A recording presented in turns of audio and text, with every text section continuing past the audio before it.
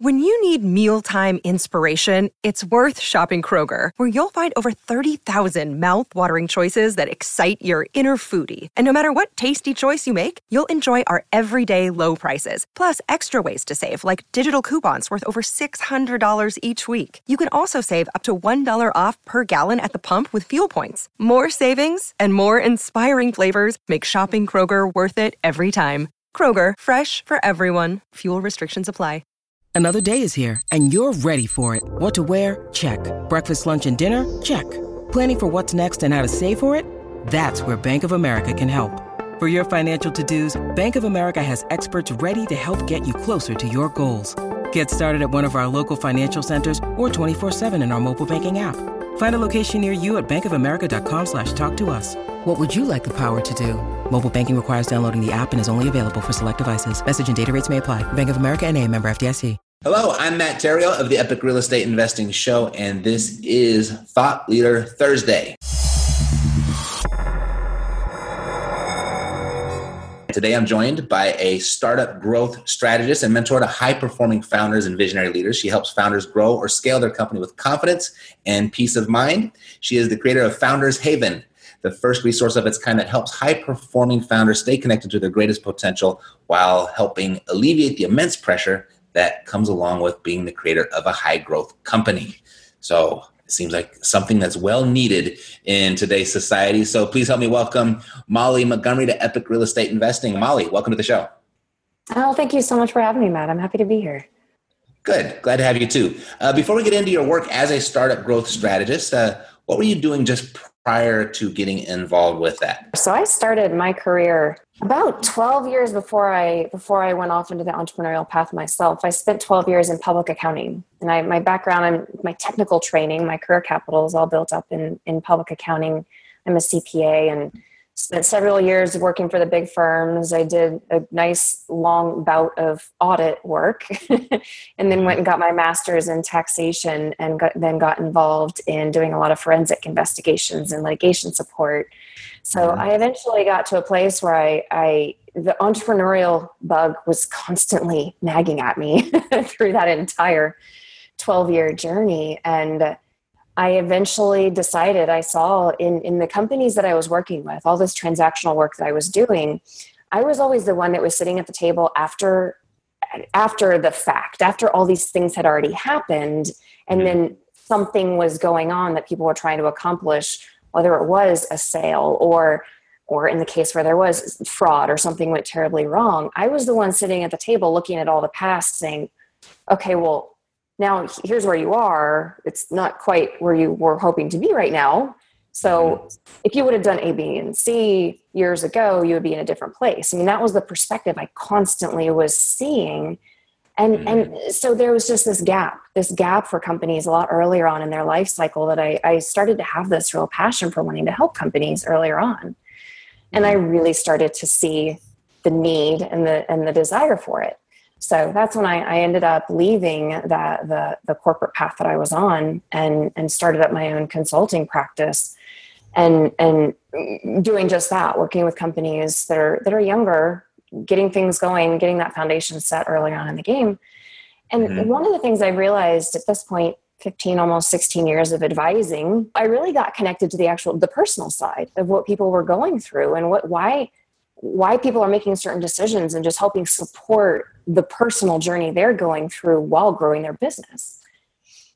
So, I mean, especially as it relates to a lot of the real estate investing and growing your wealth and expanding. I mean, why are we all doing what we're doing? There's the business aspect of why the business exists, but then there's the whole personal side of what's going on behind the scenes with what is your personal drive of why you're even doing this. So you have all of this, kind of this hindsight of where you're really able to clearly see of where they could have made some different decisions and ended up in a different place where they wanted to end up.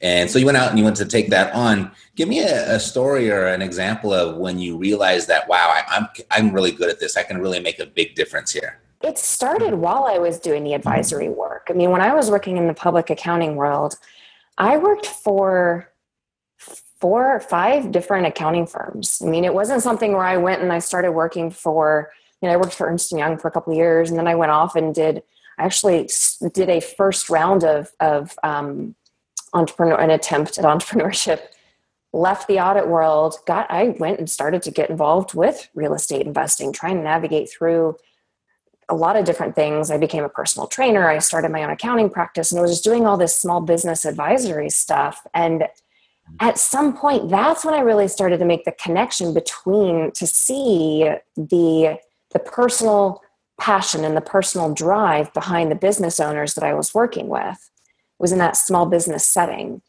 And right.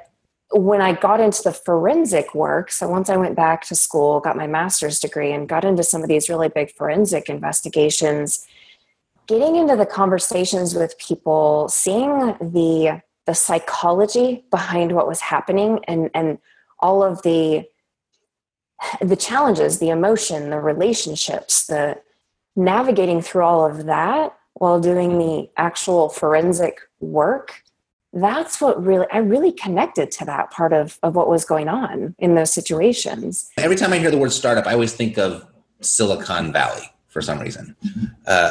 What specifically, how do you define a startup? Is it just someone that's starting a company? Is that how you define it, or do you have more narrow definition of that?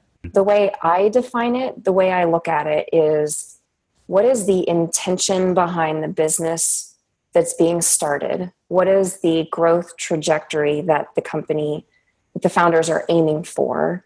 What is the ultimate end goal of what they want to be doing with this business?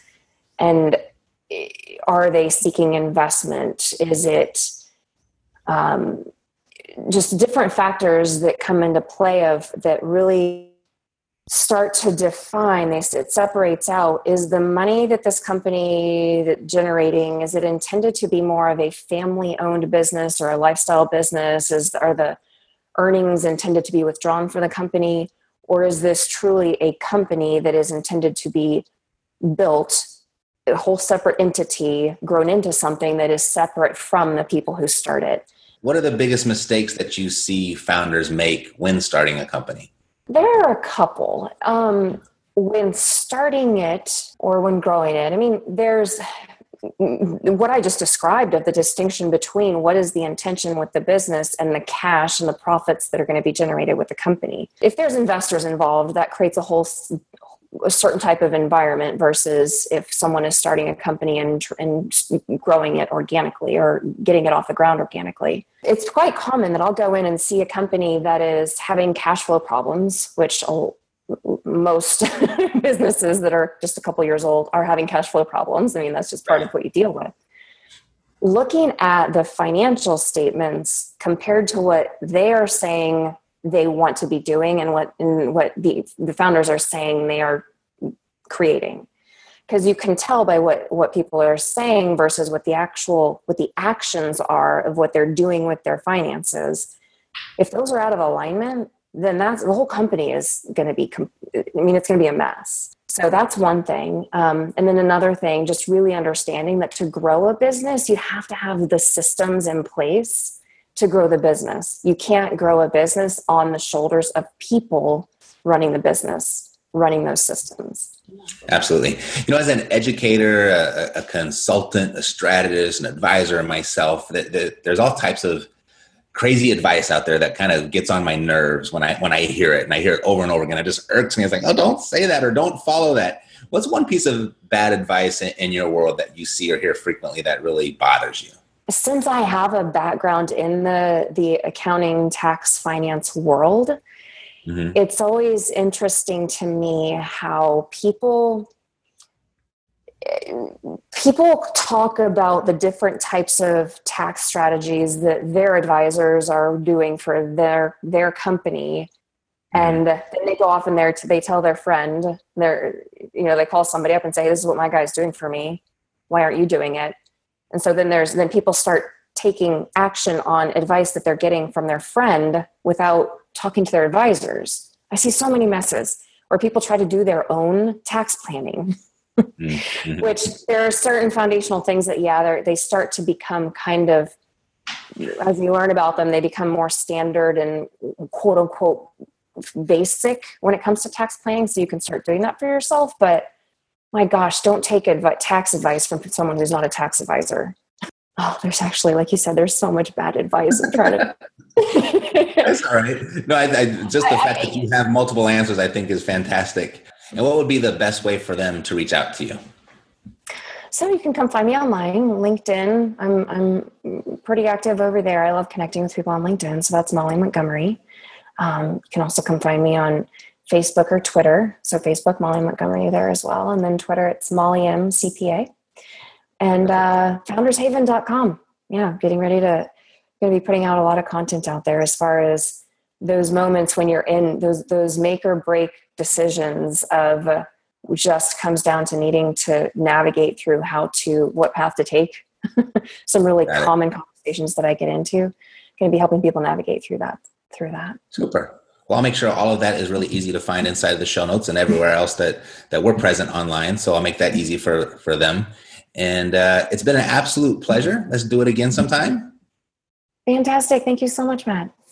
You bet.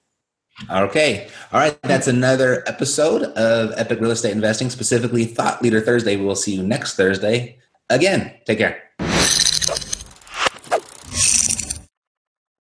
This podcast is a part of the C-Suite Radio Network. For more top business podcasts, visit c-suiteradio.com.